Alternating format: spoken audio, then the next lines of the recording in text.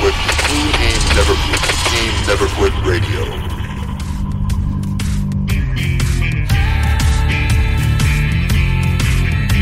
You ever think about quitting? It's the combat of life, hammering the snot out of you. Well, stand by, dig in deep, and get ready to get fired up with us. Welcome to the Team Never Quit podcast, the #1 podcast that inspires you to fight on. I'm your host, David Rutherford, here with Mr. Never Quit himself, Marcus Luttrell. Our mission is to help you embrace the suck of life, to teach you the values of working your ass off, and to interview the most hard-charging people on planet Earth. We know life is hard. It's time for you to suck it up, Buttercup, and let us teach you to persevere in every environment imaginable by sharing real-world lessons learned by those who never quit. That's right. It's time, Marcus, for us to help them defeat the negative insurgency in their lives. You fire me up. Are you ready? I'm ready. Let's roll. Let's roll.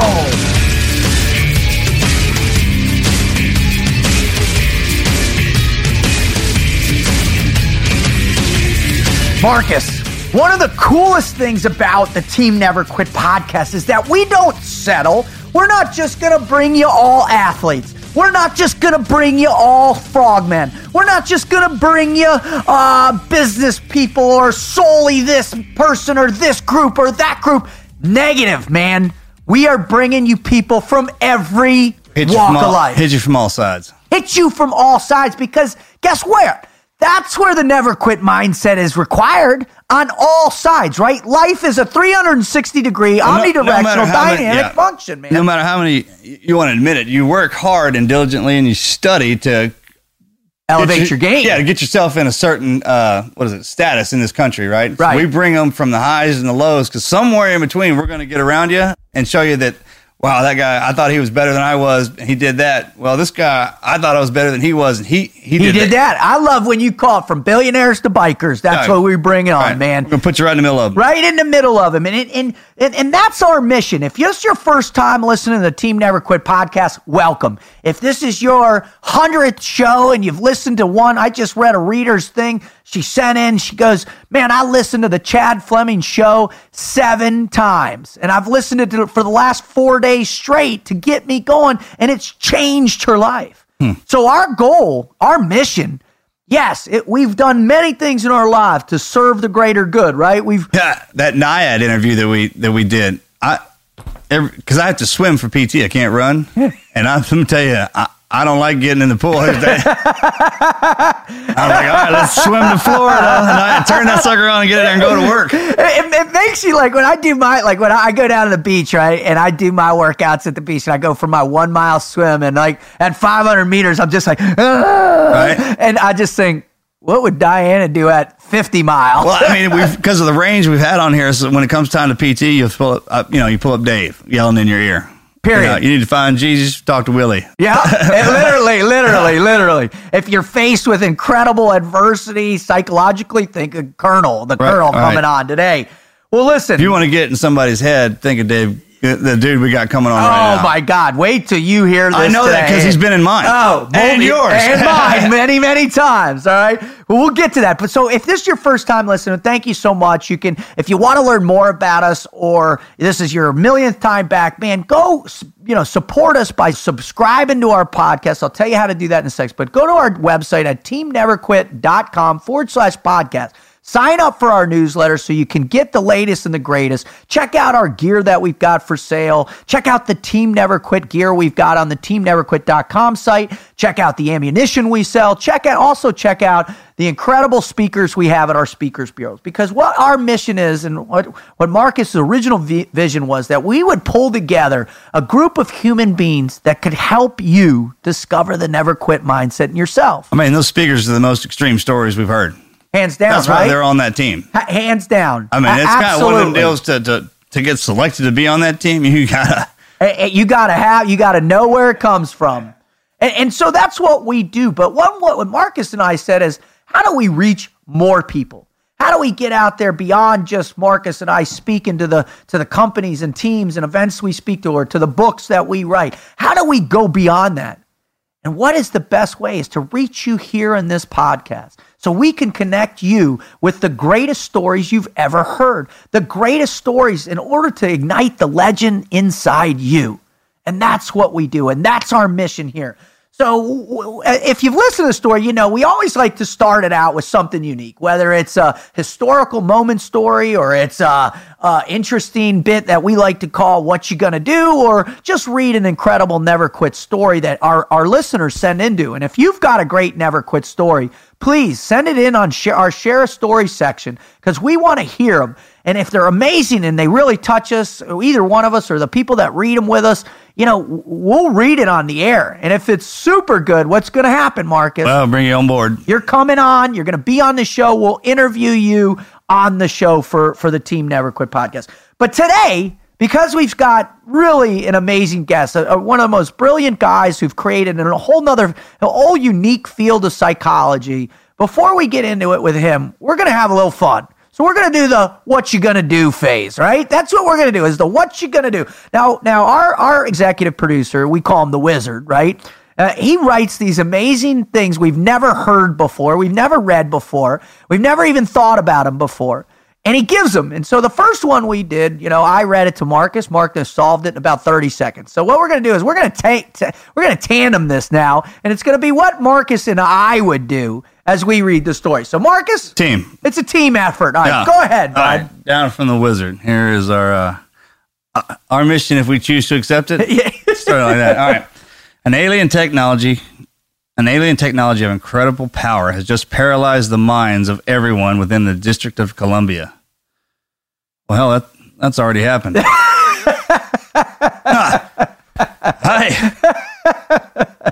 He stole this. He would just come on the front page of the papers. That's what this is, right? Locking them into a vegetative state and grinding the U.S. government to a halt. For some reason, everyone has decided that this is a bad thing and has called upon y'all to negotiate with the alien force. In the one communication that has been received, you learn the following information. All right, these are our parameters. Parameters, yeah, mission parameters. They believe they are acting in the best interest of all citizens of the United States. Therefore, negotiations will be nuanced. The leader, come to find out, is a big fan of country music. They want a human subject to study, which will return to them to their home planet.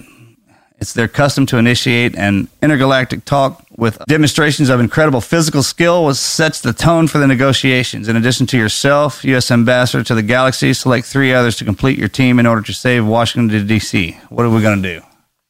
So we get to pick some people. We get to recruit some people on our team. So who are the 3 dudes we're going to pick? All right, country music. You take that one. All right. I'm going to do physical skill. I'm going to do the sacrifice. The human study. I'm going to do that humans. I already know who the human sacrifice is. Demonstrate incredible physical skill. I mean, what's Matt's last the cross? Rich Froning. Rich Froning. Yeah. And we got to get him on the show, by the way. That's I think it says incredible physical skill. That doesn't get him. That's what a CrossFit test is. He's the best athlete. Right, so we got him down. So Rich Froning is going to be our incredible physical specimen for that, right? Right. Because we don't want to use Usain Bolt or Michael Jordan or something. We want a physicality. Right. If you can jam all them dudes into one. Yeah. I'd say Rich Froning. The dude, he's super fast, but I don't know how he'd do on a deadlift. You know what I mean? All right. Country music. All right, so we got Rich. Right. Oh, you think you're... I already got the sacrifice. All right, send it out. I'm working on the country. That's a tough one. Well, Johnny Cash. Oh, bro, but... Does he have to be alive, though? Oh, does it? Or they're aliens. Great point. We dig him out of the grain? Dig him out of the grain. They got CDs. Can we dig? Alive. It's got to be alive. So, Hank Williams Jr.? Yeah. Right? No. Do we go... Does Zach Brown fall in? Ooh, but see, Hank's old country and country rock, and depressing. Remember, they're intergalactic ambassadors. Not Hank Williams Sr., Hank Williams Jr. Well, isn't he little depressing too? My dog got run over. That's country music. It's not depressing. That's life. Correct yourself. Beat yourself, Rutch. Beat yourself. Country boy can't survive. I love it. And then Kid Rock always plays with him. So does Zach. And I mean the list. All right, let's do Zach. Let's do Kid Rock or Zach Brown. Well, how about this? If we send Hank Williams Jr., the guys who play with him, and okay, there you go. I like the way you double down on that. Teamed up. I like the way you double down. That's how we roll, right? That's how we. All right. So the specimen that I got, all right, is a guy that I know that really is just a freak of nature. And he's Captain Berserker. So my theory is that if we can't charm him with Rich Froning and show him our physicality and what we're focused on from health and nutrition and how sophisticated we are there, and then we show, we have a good old-fashioned hoedown, right? Is that the proper term? Is that the proper term? Hoedown? Depends on where you're at. Okay. Yeah. I need help. I need the educate, No, keep right? going, yeah. All right. And then if all that goes to George shit. Strait is a good one. Yeah. Oh, yeah. If all goes to shit, we send this dude I know who's literally Mr. Berserker with them. And on the way back, he explodes the whole their civilization, So no matter what, we win. A guy that might be, he's so far out there that. Who is it? We can't say his name on the air. It's a dude from the teams that you and I both know. Oh, I know exactly what you're talking about. We talk about him all the time. Yeah. And that way, it'll be a great study for them, right? You never know. I mean, if you don't know him, you have no idea where you're standing with him. Ever. And either in front of him or beside him. You're like, damn it. You know what I mean? And if you do know him, he's so fascinating. Yeah. That you're like, wow, this is really interesting and out there. And then if it all goes to hell and they'd have to study him, all right. You know what I'm saying? Because he doesn't give you anything. Nothing. Because you really don't know. But once you crack that egg open and you look in, man, you're looking at a banana. Sure. I just always assume, the assumption, right? It has to be that on a little bit. Yeah. After we acknowledged the fact that we were friends, I just left it at that and hoped that it was all good for the rest of our lives. Because I don't change anything to manipulate that friendship. That's a team guy mentality. I hope that's what the Wizard was looking for. And he hope he wasn't thinking that I'd send Stephen Hawking or some nuclear physicist. That's a broad question because it could have been humans to study it, tear apart and torture. Well, that's why I'm saying if it is he's capable. He could go berserker and on that ship back he could detonate. Fly it back.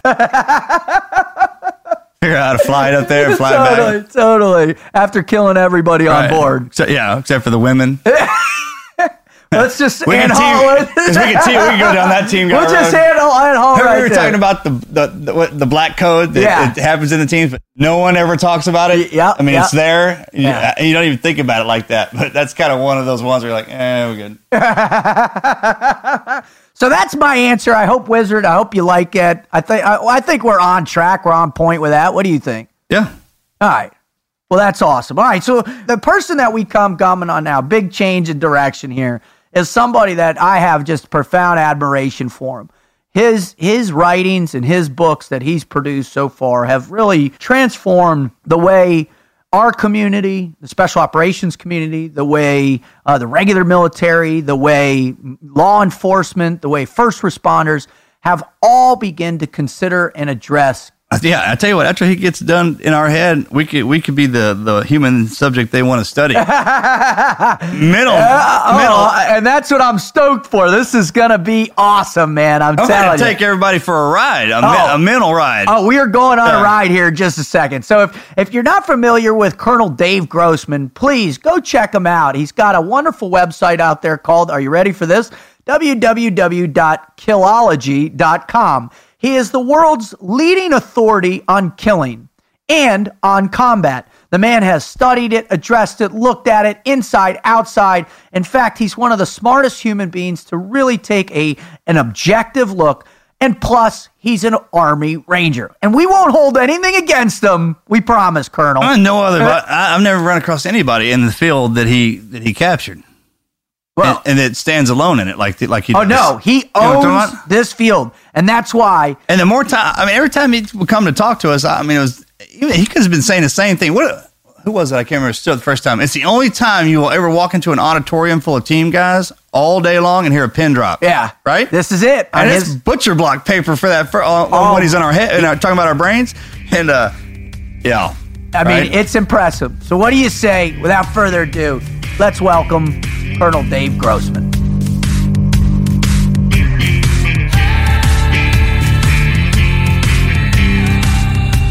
All right, so we are here. We've been going for a bit, and I'm sorry that I didn't press play. I knew that was going to happen. that I didn't press record early. Running as soon as he came up. Anything coming out of his mouth is magical. I told you to start. Especially with you. So I'm over here doing shorthand. I'm like, you know what?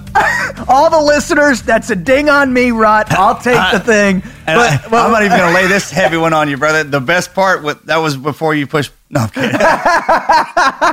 So I apologize, but ladies and gentlemen, boys and girls, children of all ages, man, Marcus and I are so privileged because this man has played a personal role in Marcus's life and in his overcoming adversity and learning that never quit. He's played a huge role. One of those pillars that I had to go through. A literal pillar. Yeah. He's played a massive role in my life in terms of sparking my desire to want to understand human psychology and really dig into the human condition and why we choose to do things or choose not to. So without further ado, Lieutenant Colonel Dave Grossman, thank you so much for being on the show, sir.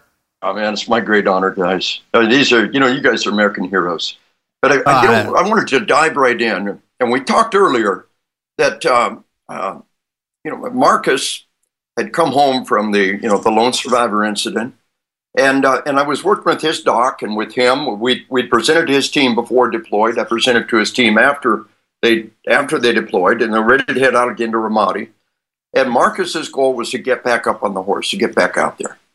And I had the honor to talk to him at the time. And he talked about coming home 500 pounds PTSD. I like to make an analogy to post-traumatic stress. Mm-hmm. Post-traumatic stress is like putting on weight. Obese is post-traumatic stress disorder. Right. A lot of people have a few pounds.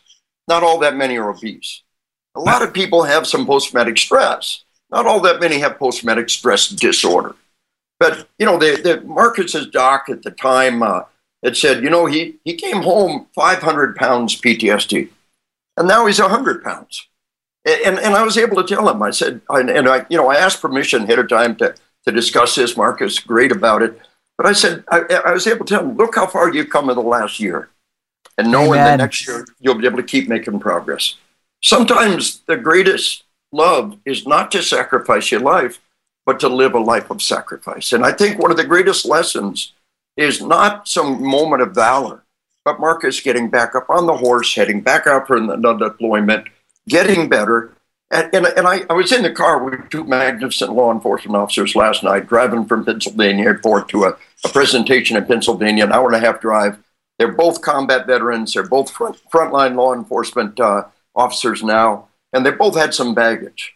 And they came home from the war with baggage. Who doesn't? They processed that, and they were able to say, look how far I've come so far. I know that I can go even further, and you come out the other end stronger. I was with a major SWAT team a little while back, and during the break, I said, hey, Colonel, he says, no, the doc psyched this guy off the team, and now he's back on the team. Can we trust him?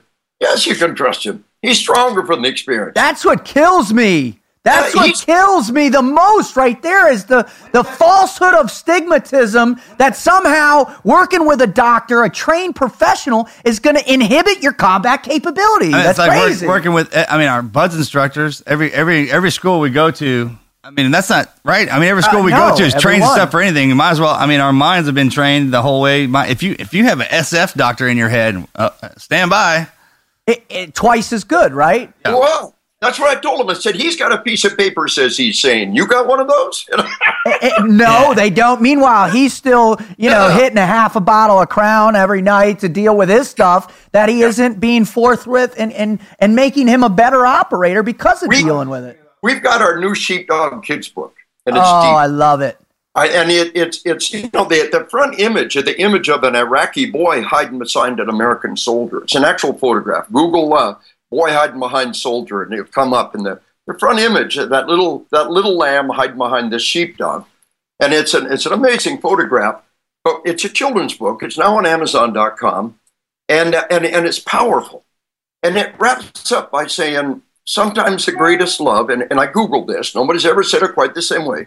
Sometimes the greatest love is not to sacrifice your life, but to live a life of sacrifice. Well, How many of us, our parents, are our heroes? Amen. What did our parents ever do? What great act of valor did our parents ever do?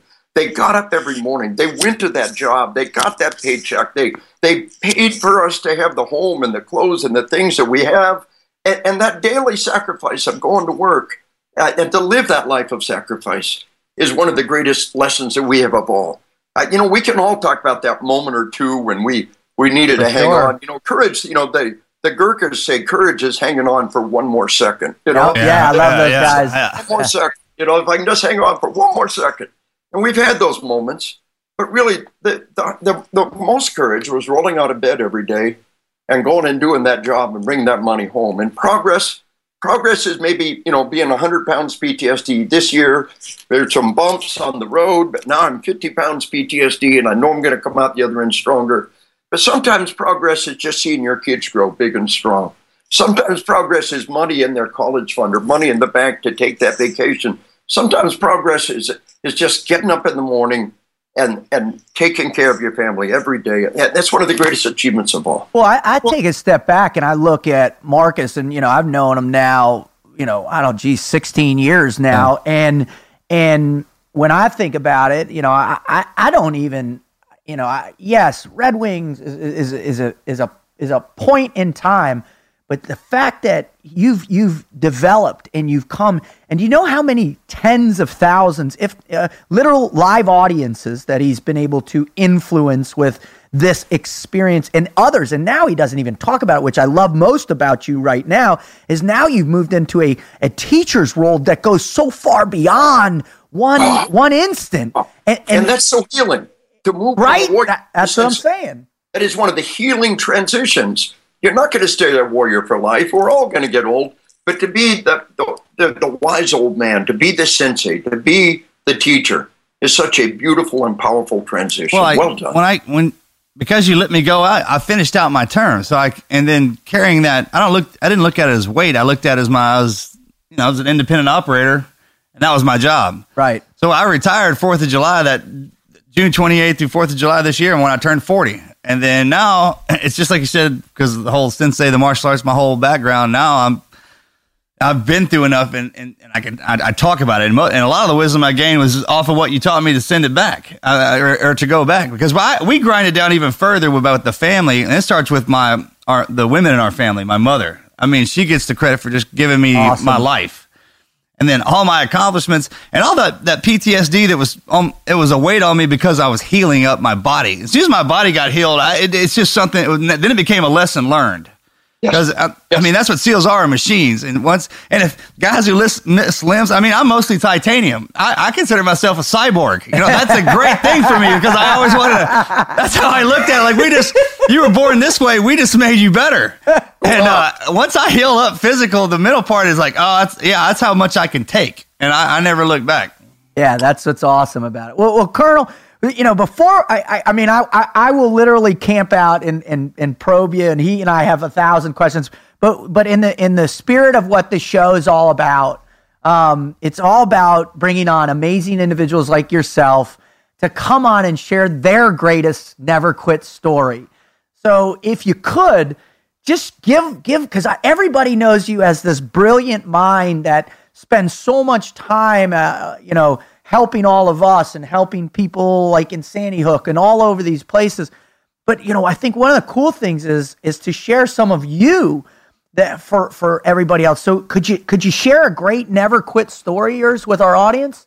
Well, let me give you two. Awesome. And the first one's the kind we'd expect, Ranger School. Days without food, days without sleep. It was raining. We're doing a night movement, and a rucksack on your back. I had the M60 machine gun slung over my shoulder at that time. And just following the ranger eyes of the guy in front of you. Cat eyes. Totally exhausted, totally wiped out. And we're climbing up this incredibly steep ravine. And I thought the only honorable way out is to be injured. And on the next one, I'm going to let go and fall. The next one, I'm going to let go and fall. No, the next one. I love it.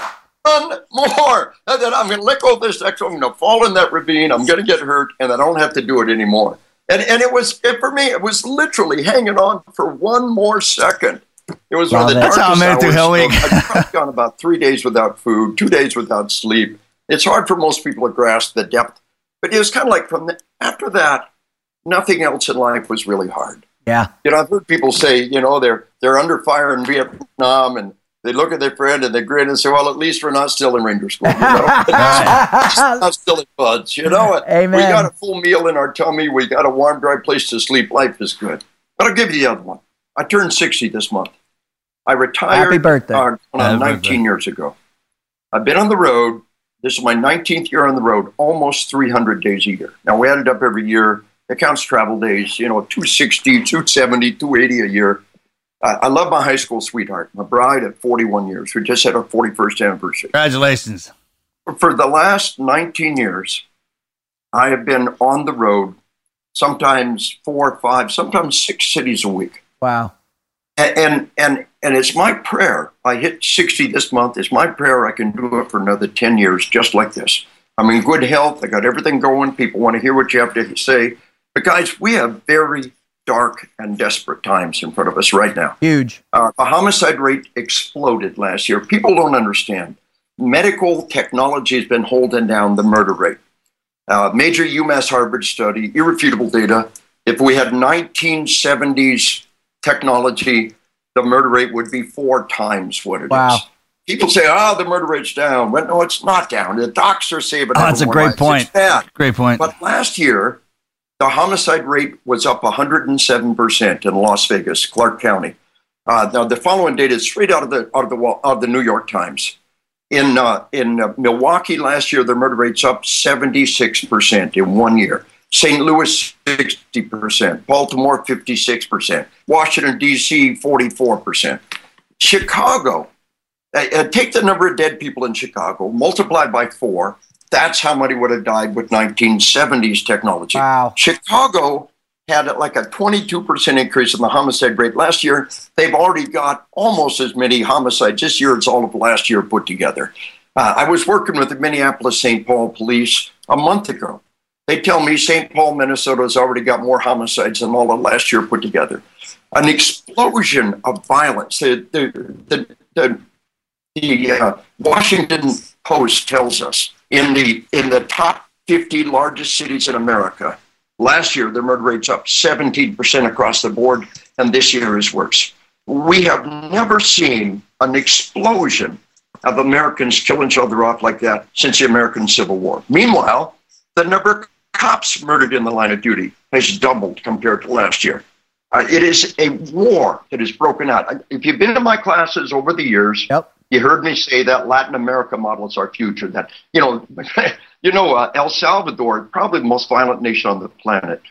Brazil, Venezuela, Colombia, all have vastly higher homicide rates than we do. And what do they all have in common? Mexico, one of the most violent nations on the planet. What do they have in common?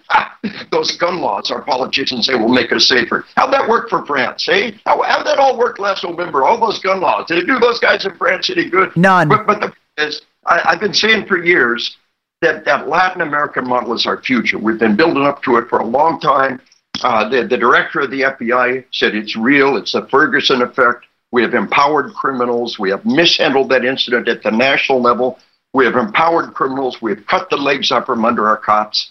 We've been building up this for a very long time. But guys, things are bad internally. And then we got the lone jackal. Don't call them lone wolves. That's an insult to wolves. You know, right. The slimy little jackal, like the one in Orlando nightclub or the San Bernardino. They had just given that woman a baby shower. And then she and her husband comes into their holiday party and slaughters them by over a dozen. Now, that's the lone jackal. In May of last year, every military base in America went to Force Protection Level Bravo and stayed there. We've never had that happen since 9/11. Go to Level Bravo and stay there. It costs great amounts of money. It modifies the daily behavior of every military base. You know why? Because the intel guys tell us more people are signing on with ISIS than we can keep track of. You and I watched ISIS cut somebody's head off, and we were enraged and sickened. Thousands of Americans watched those heads being cut off and said, I want a piece of this. How do I get to be one of the guys cutting heads off? Now I want you to think about this. We fed them evil movies and evil TV shows and evil video. They see real evil. And they say, I want a piece of this. And the intel guys tell us that more people are signing with us than we keep track of. Now, that's just the internal threat. There's an external threat. They are going to hit again. The next 9/11, the thing I fear, they're saving their Sunday punch. In 2009 alone, we had 600 reported attacks in Afghanistan on schools and school children. In December 16, 2014, look this up. They wiped out a school in Pakistan. In Russia, they wiped out a school and drove them to their knees. But what's the one thing they did not do in Mumbai? They did not do in Brazil, in Paris or Brussels. What they did not do in London and Madrid was to hit the schools and hit the daycares. Exactly. I believe with all my heart. I pray that I'm wrong. They're saving the Sunday punch, and they're going to hit us. They're going to drive us to our knees. And if they're successful, not a parent in the nation will send the kid to daycare the next day. Not a parent in the nation will send their kid to school the next day. Wow. But it happened in Pakistan a year and a half ago. Yep. They wiped out the school in Pakistan. And here's the crazy part. Half the attackers were, quote, Arab terrorists. Yep. Now, this is Peshawar, Pakistan, all the way across Pakistan, all the way across Iran, until you come to Iraq, the first Arab nation. What in the hell were a bunch of Arabs doing wiping out a school in Pakistan? Well, you make a very good argument. It's Al-Qaeda doing a dress rehearsal. In Beslan, that school in Russia wiped out, 2004. Yep. A big chunk were Arab terrorists. What in the hell were a bunch of Arabs doing wiping out a school in Russia? And again, you make an argument it's a dress rehearsal. They're saving their Sunday punch. They don't need to train people to fly airplanes. They don't need, and what if we knew it was coming? What if we knew they were going to hit 10 daycares, 10 school buses, 10 elementary schools tomorrow morning? What would we do? Well, how do you get armed security in 500,000 school buses? Texas can do it. Texas got a grant with the deer rifles in every school bus in Texas. New York ain't got a prayer. But the point is, very dark and desperate times are upon us. There have been other hard times. I tell people, don't you dare give up on this nation. You think this is bad? Look at 1812 when they burned Washington to the ground. Look at the Civil War. We killed off by hundreds of thousands. Look at the living hell of the trenches of World War I or World War II. We fought for survival on two fronts. Look at the Cold War, decade after decade. Korea, Vietnam, thermonuclear holocaust. Ain't no great life. There have been other hard times. We made it through those hard times as Americans stood up and sacrificed. And it's our turn to sacrifice. And it's my prayer that I can keep doing this. I think 70, 75 is a pretty good time to start tapering back. Right now, I'm 60 years old this month. I'm going up as much as I have ever done, and I've got all the energy and all the health to keep doing it. This ain't hard. Warm, dry place to sleep every night. Nobody kicks me out of those planes at 1,200 feet in the middle of the night anymore. You cannot abuse this in a commercial airliner. I have no sympathy for somebody who whines about a commercial airliner or a nice hotel room, you know? Life is good. And if my sacrifice is to see my wife 1 or 2 nights a week, condo visit, clean underwear, back on the road, that's not too much to ask. Well, I got a son who's a U.S. Air Force combat controller with 7 combat tours. Invasion of Afghanistan, right out of the pipeline. It's a combat control, chopped to a ODA every step of the way. 7 combat tours. And this is a new British generation coming home. These kids are strong. Yeah. Amen. Anytime you talk to yourself, anytime you think you got it bad over here, look at what the kids are doing over there. Ain't nothing over here hard. Suck it up and drive on one more day. Roll out that bed every day. Give it 100%. That's the ultimate never quit moment, is to roll out of that bed every morning, to go out there and do that job set before you every day to the utmost of your ability, and to never quit until the lightning bolt strikes you down and you can no longer do it. That's the never quit morning, every morning when you walk out that door and give it 100%. Well, sir, that certainly is, I mean, when when people are thinking to themselves as they're in their hole and what can I do, I think a lot of times it's what can I do that I feel something for me, right? And they're not framing it in that place of servitude like you do, like Marcus does, like I do.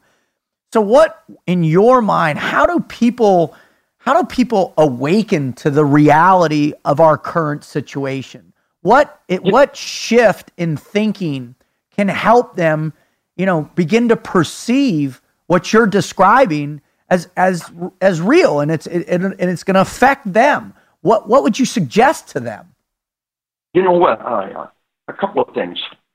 Eric Greitens just got the Republican nomination in Missouri. He's a man I'm proud to call a friend. I've co-presented with him before. I was rooting for him. I live across the border in the People's Republic of Illinois, which got a Republican governor and shall issue concealed carry. So miracles still happen, And we live up there now. My son and I have a gunsmithing business, sheepdogknifeandgun.com. Yeah. My son and I've got some really neat things happening. Here's our logo. Sheepdogknifeandgun.com. I love it. And, we're doing some fun stuff. But Eric wrote a book, and I thought it was a darn good book. I got a blurb on the back of his book about the heart and the fist. Yep. Boxer, a humanitarian who believed that the military had to get involved to change these places and protect the non-governmental agencies. Went to law school, Rhodes Scholar, boxer, went to Buds and was in Buds when 9/11 happened. Wrote a great book, but he talked about getting through Buds, and he was in a leadership position throughout it. He said, "My darkest hour was when," and he talks about when he was all alone. They were given a chance to crash, as I recall, in a tent, and he didn't have any troops to worry about, didn't have anything to worry about except himself. And that was his darkest hour. That was the time when he was ready to quit. He was at his weakest. And the point was, when he was working for other people, when he had others to help, when he had responsibility to others, that was where his strength came from. And for me, to get out there every day, to have an audience of cops in the front lines, when I ask most of my cops, I sell books. My book on combat, issued in the DA Academy, issued in the Marshals Academy, on combat. Required reading for Naval Special Warfare, by the way. Required reading. Army and Air Force recommended reading. And I sign books for them, and I ask them, what do you do and how you like it? You would be amazed how many cops say, "I love my job. I love it every day." And you'd be amazed. The vast majority say that. And I tell them, isn't that a neat thing to say? How many people go to work every day, take a bite of a dirt sandwich, make a living?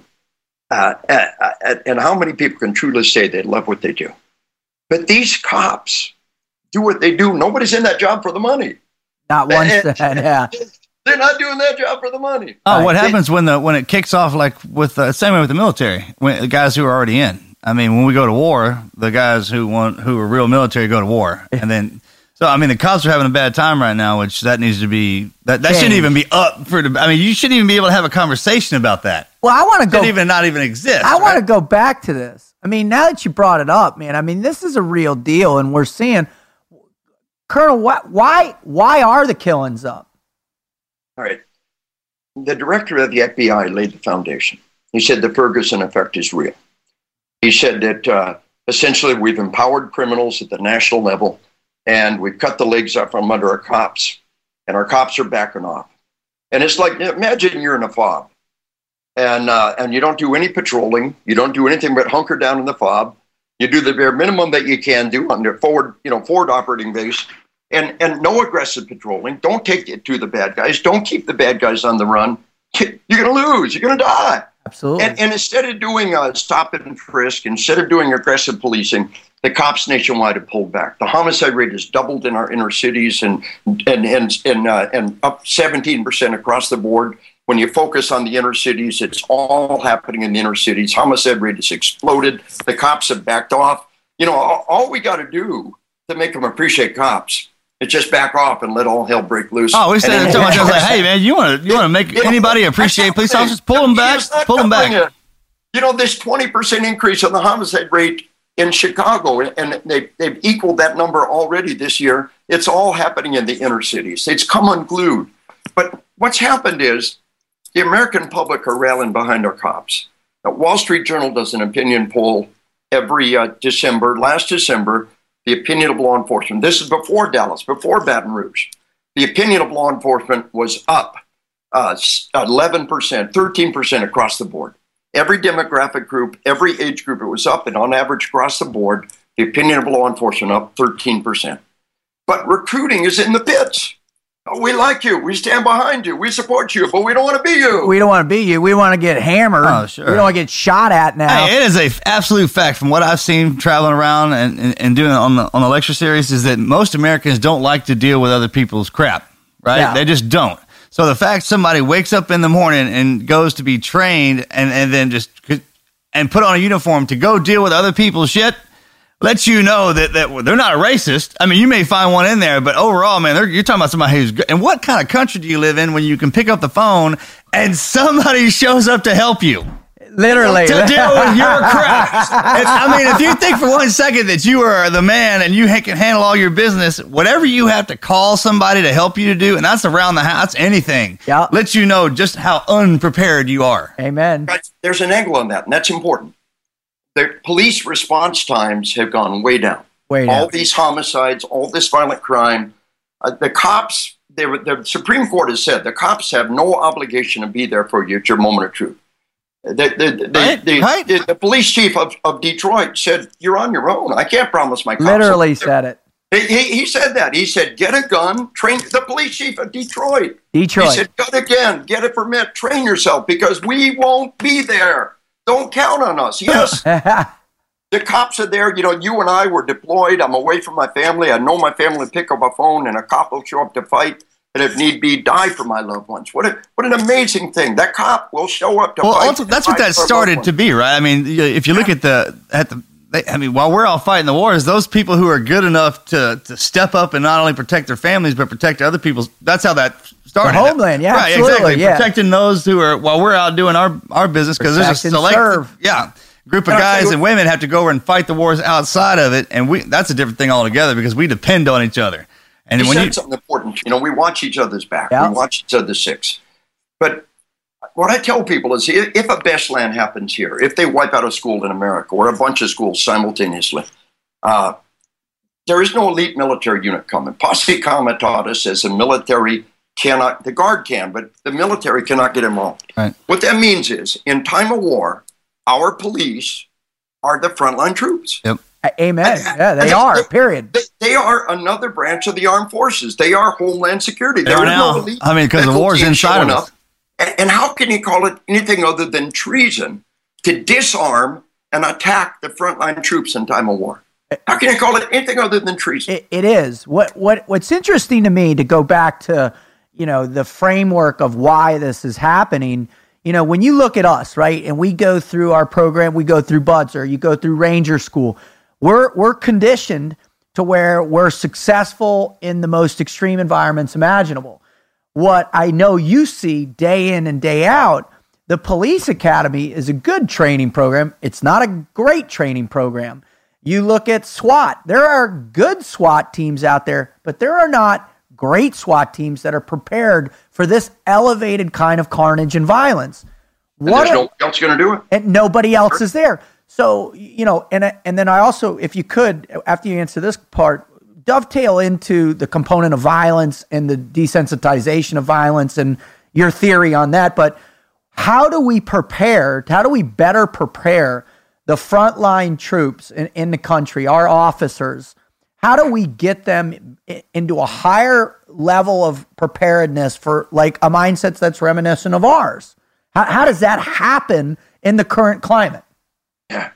It's a constant uphill climb, but I'll give you an example on this. Funny, I was in a police station just today, and they had a volleyball trophy up there, and it's just a rotating trophy. But there were no shooting trophies. And there was an old retired state trooper there with me. And I said, 30 years ago, there would have been shooting trophies. She said, I remember all those shooting trophies in the state police barracks, in our state police district barrack, all the trophies. But what I understand, what I tell people in my classes is that I had a cop tell me recently, he said, we just threw away a couple hundred of those old trophies. He said they went all their back, shooting trophies, all their back to the 1920s. Wow. And nobody wanted them. He said they sat in a closet for over 20 years.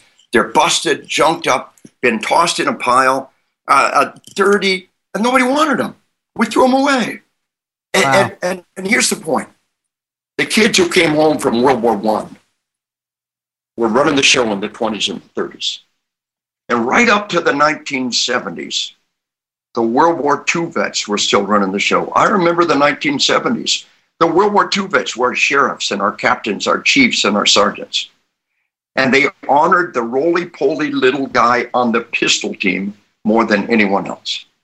You know, here's what they knew. If we're lucky, we'll all grow old. A lot of their friends weren't lucky. And we're probably put on some weight. You know, have mercy. Have mercy. And if fellow sheepdogs put on a little weight. We'll grow old. And we may grow fat. Body armor. And it's okay. As long as you're one hell of a shot. Right. They knew. So what I tell them, my theme with my cops is piss on golf. Real American. Yes. The golf course is a willful and deliberate misuse of a perfectly good rifle range. You know, we're not impressed. Hit a little golf ball 200 yards. Hit a golf ball from 200 yards. We're impressed. You know? Yeah, exactly. And we mock the golfers mercilessly. Seek a hobby that reinforces your survival skills. And I give these two examples. Outside of Dallas in May of last year, they had the Dra Muhammad Art Festival. Now, they knew it would be controversial, and they knew it might draw bad guys. It was their right to do it. And sure enough, 2 art critics from Arizona showed up with AK-47s and body armor. Now, get this. They had the element of surprise. There were 2 of them. They had rifles that punch through the cop's body armor like an Indian there. They have body armor. That means if a cop's got a pistol, he's got to be making headshots and pelvic shots. They rolled out of the vehicle. They wounded 1 person. And a traffic cop with a Glock killed them both. Game over, baby. Who would not want to shake that man's hand? Every day of the Who week. would not want to buy that man a beer? No. You know, he's and nobody's telling us who he is. They're not telling us anything about it. All we have is one good crime scene photo. There's somebody shot. We got a big bloody spot where one bad guy died, a big bloody spot where the other one died, and a trail of ejected brass as he advanced on them and killed them both. Headshots, pelvic shots. Game over. All right, now there's situation A. He's not some SWAT dog. He's not some elite warrior. He's a traffic cop, but he's a shooter. Now, situation B was the Pulse nightclub in Orlando.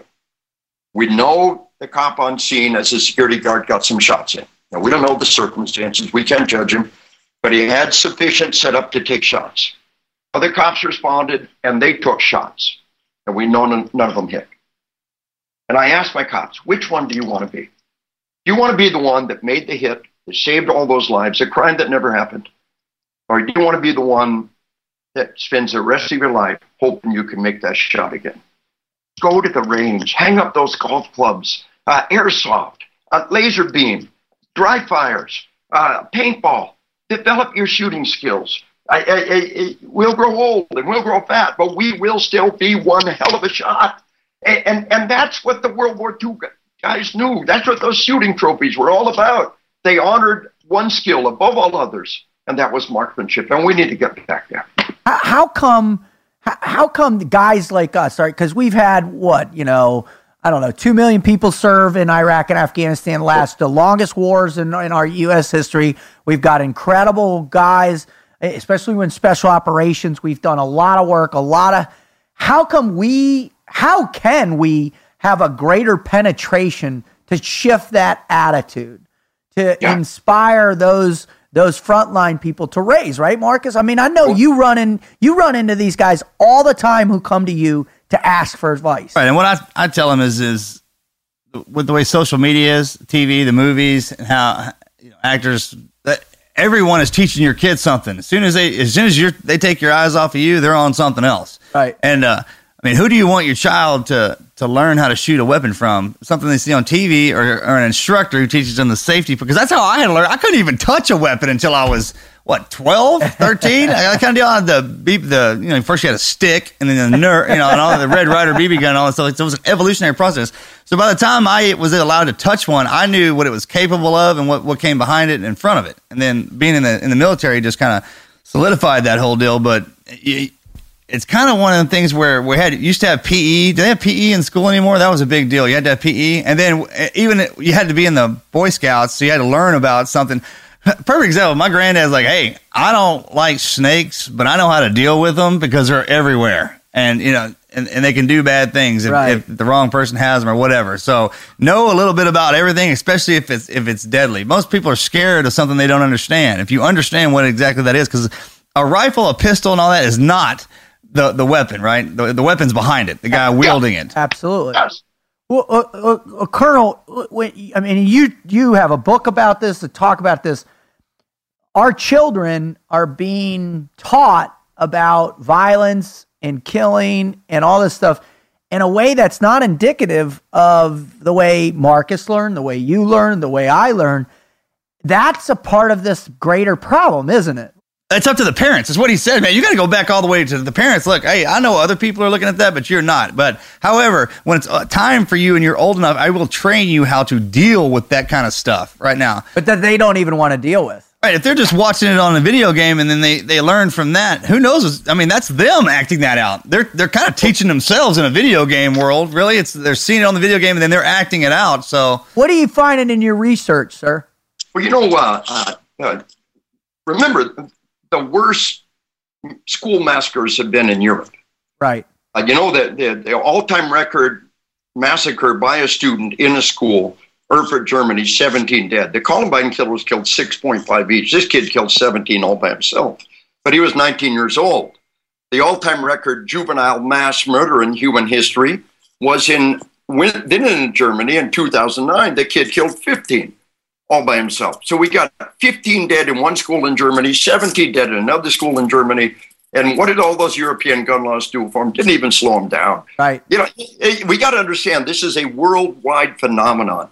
These mass murders by juveniles in the school have never happened in human history. We had 2 double homicides by a juvenile in the school in the 70s, one in Canada, one in America. In the 80s, we had 2 double homicides by a juvenile in the school, one in Finland, one in America. In the 1990s, it exploded. But the point is that the Europeans had done the research, and every one of them has one thing in common. Now, Dr. Jim McGee did the research on 19 school killers in America. Some of them were solo homicides, but every one of them was at least committed a homicide, a juvenile homicide in the school in America, 19. They all had one thing in common. No, they weren't all on Ritalin. No, they weren't all on Prozac. It's an urban myth. The one thing they all had in common was they dropped out of life. The European study, Jim McGee's study, FBI consultant, they dropped out of life and they immersed themselves in the sickest movies and the sickest video games. And every year, the shows get sicker, the movies get sicker, the video games get sicker, and the kids get sicker, and it's not going away. Wow. Until we stop feeding sick stuff to our kids. Now, here's the point of it. Gang membership in America has exploded. We had a report. That report told us in 2009 we had 1 million true blue criminal gang members in America. Biannual report. 2011, 1.4 million gang members in America. 2013, you know? I don't know either, because the report went away. Poof, that report went away. Wow. But I don't think it's wrong to estimate close to 2 million true blue full-time gang members in America today. Now, here's the thing. When I was a kid, I sincerely wanted to be Marshall Dillon, Gunsmoke. I love Marshall Dillon. But the point is, today there's a generation that wants to be Breaking Bad, Sons of Anarchy, and the gang mode at the end of Grand Theft Auto. There's a whole generation that thinks one of the great achievements in life is to be The Sopranos. So my generation wanted to be Sergeant Friday, Marshall Dillon, Ponce and John on Chips, and One Adam 12. Let your kids watch those shows.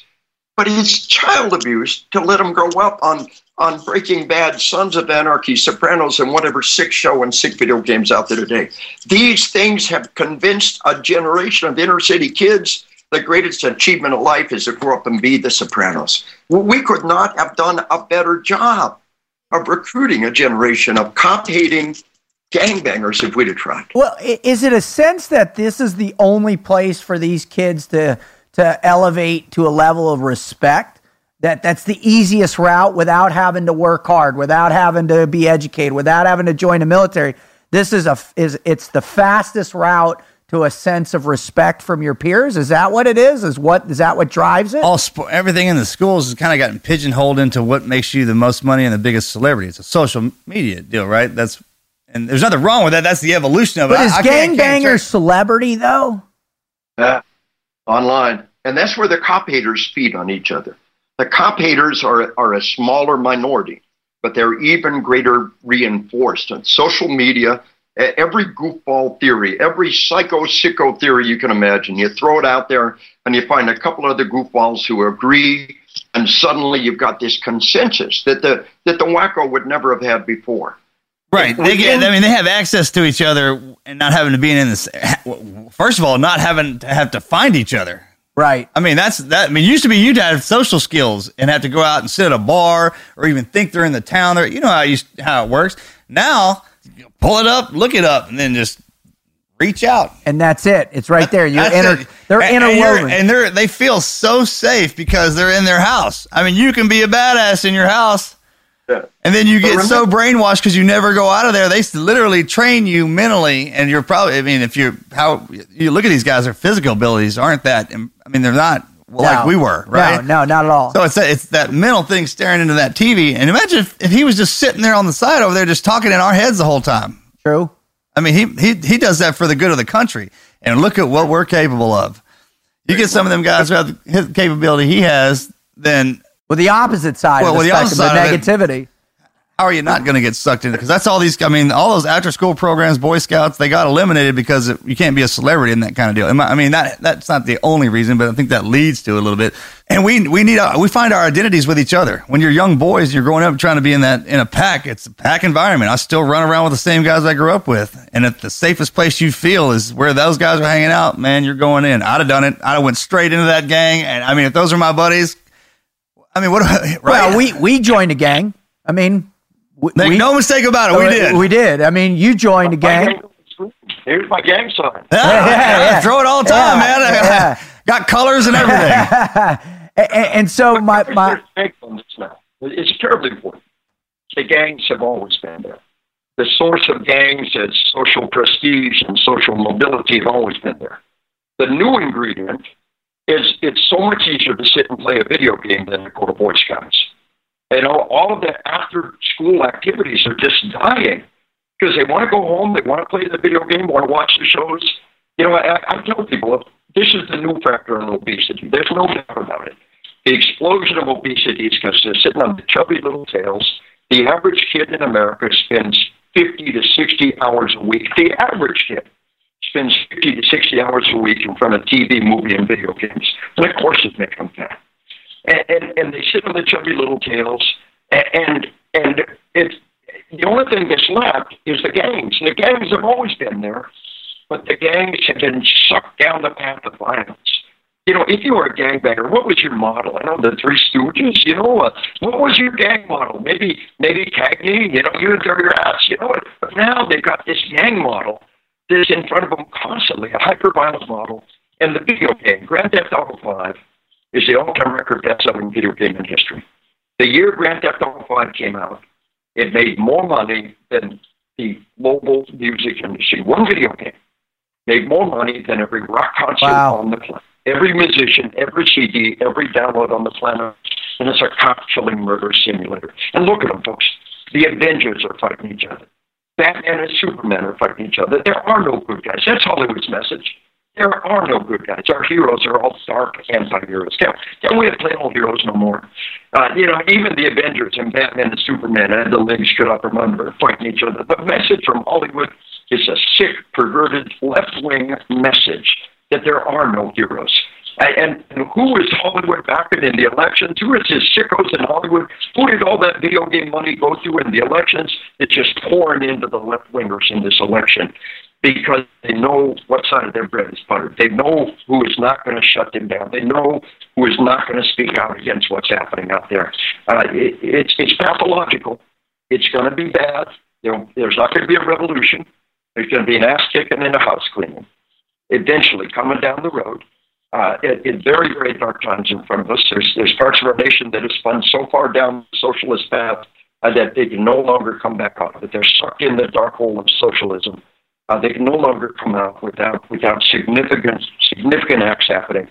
But have faith in our nation. Have faith in our way of life. Do not ever give up on this nation. We swore a pledge of allegiance every day to the United States of America. And never let go of that pledge. This is our oldest and deepest oath.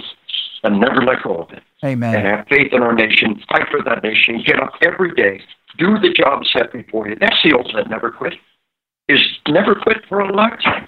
To do that job, to bring the food home to your family, to be a good father, to be a good mother, to put up with some of the things in life so that you can continue to be there as an intact family for your children, to suffer and sacrifice, not in an act of valor, but in a daily act of putting food on the table and caring for your loved ones.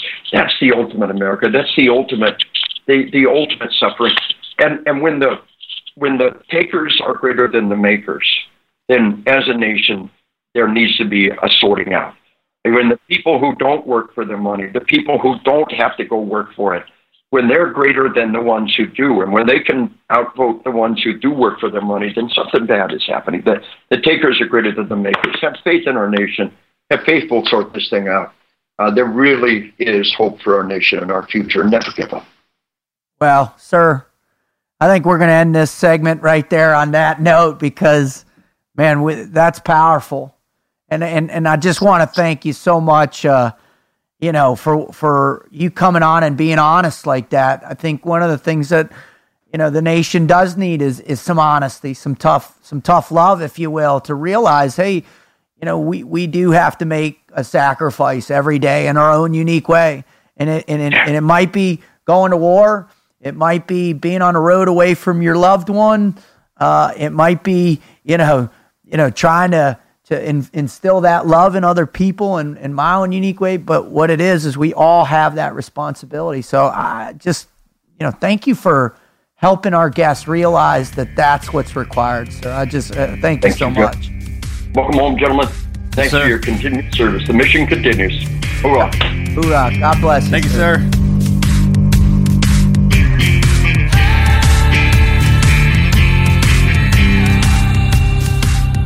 I mean, seriously, that dude, 300 days a year, that cat is out there. That's one I carry in my phone in a recording. Yeah.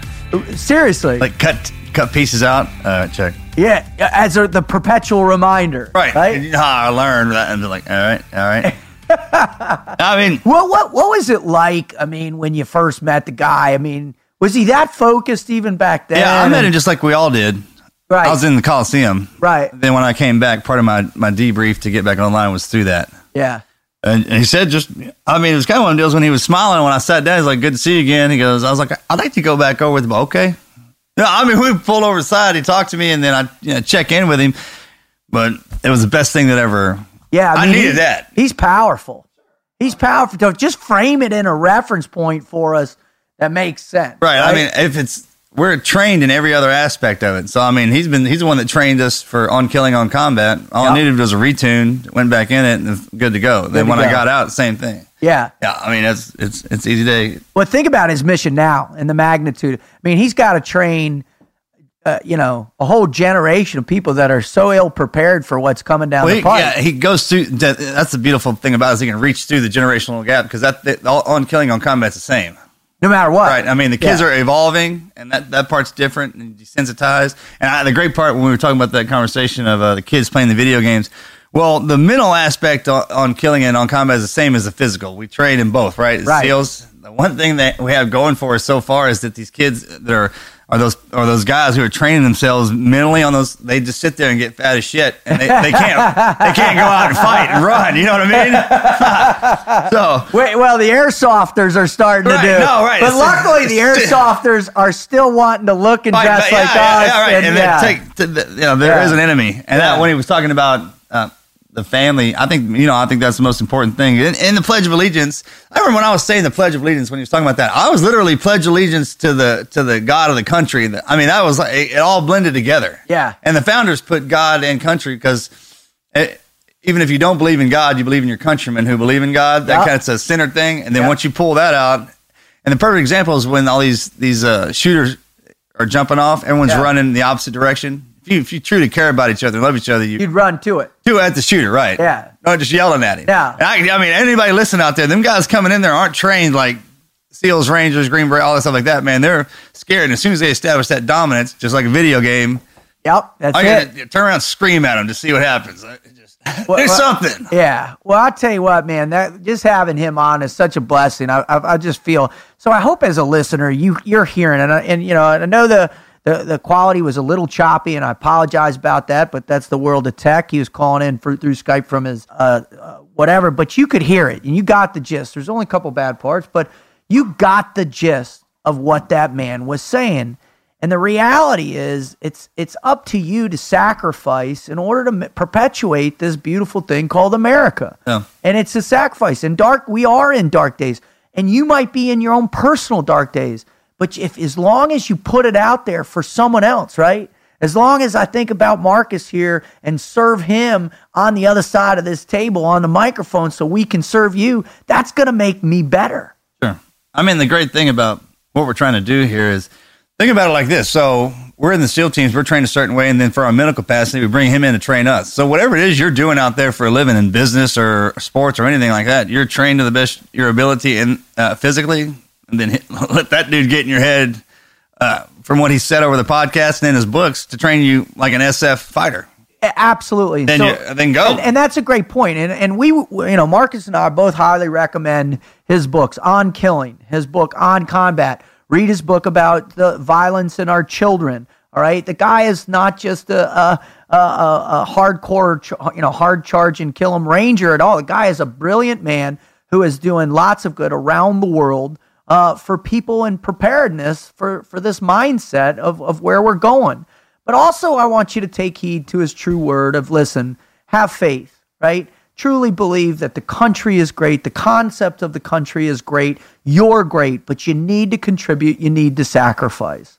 So I hope you've enjoyed it. This was one of my favorite episodes by far. You can find it at teamneverquit.com/podcast, along with all of our other shows that are out there. So if this is your first show, go there, find the rest of them, or you can go on your iTunes app on your phone and subscribe to us and have us on demand morning, noon, or night, 24/7, so you can hear not only this podcast, but so many others that we do that will enhance your ability to never quit.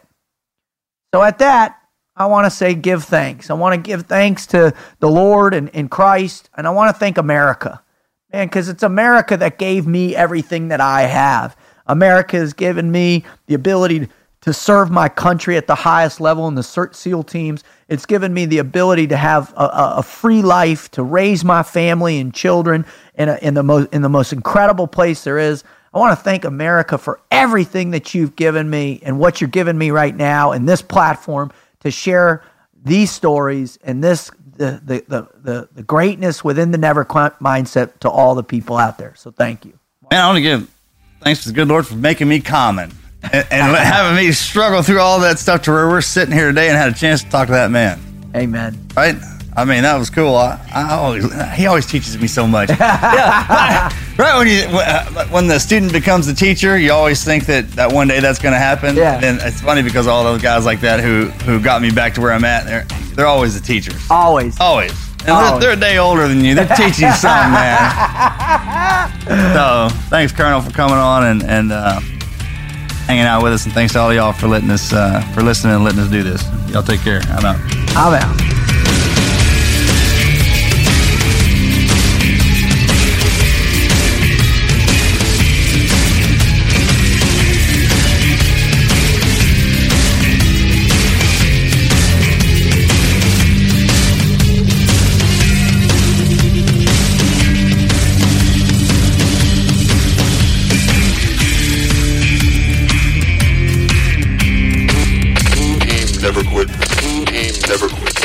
Never Quit Radio.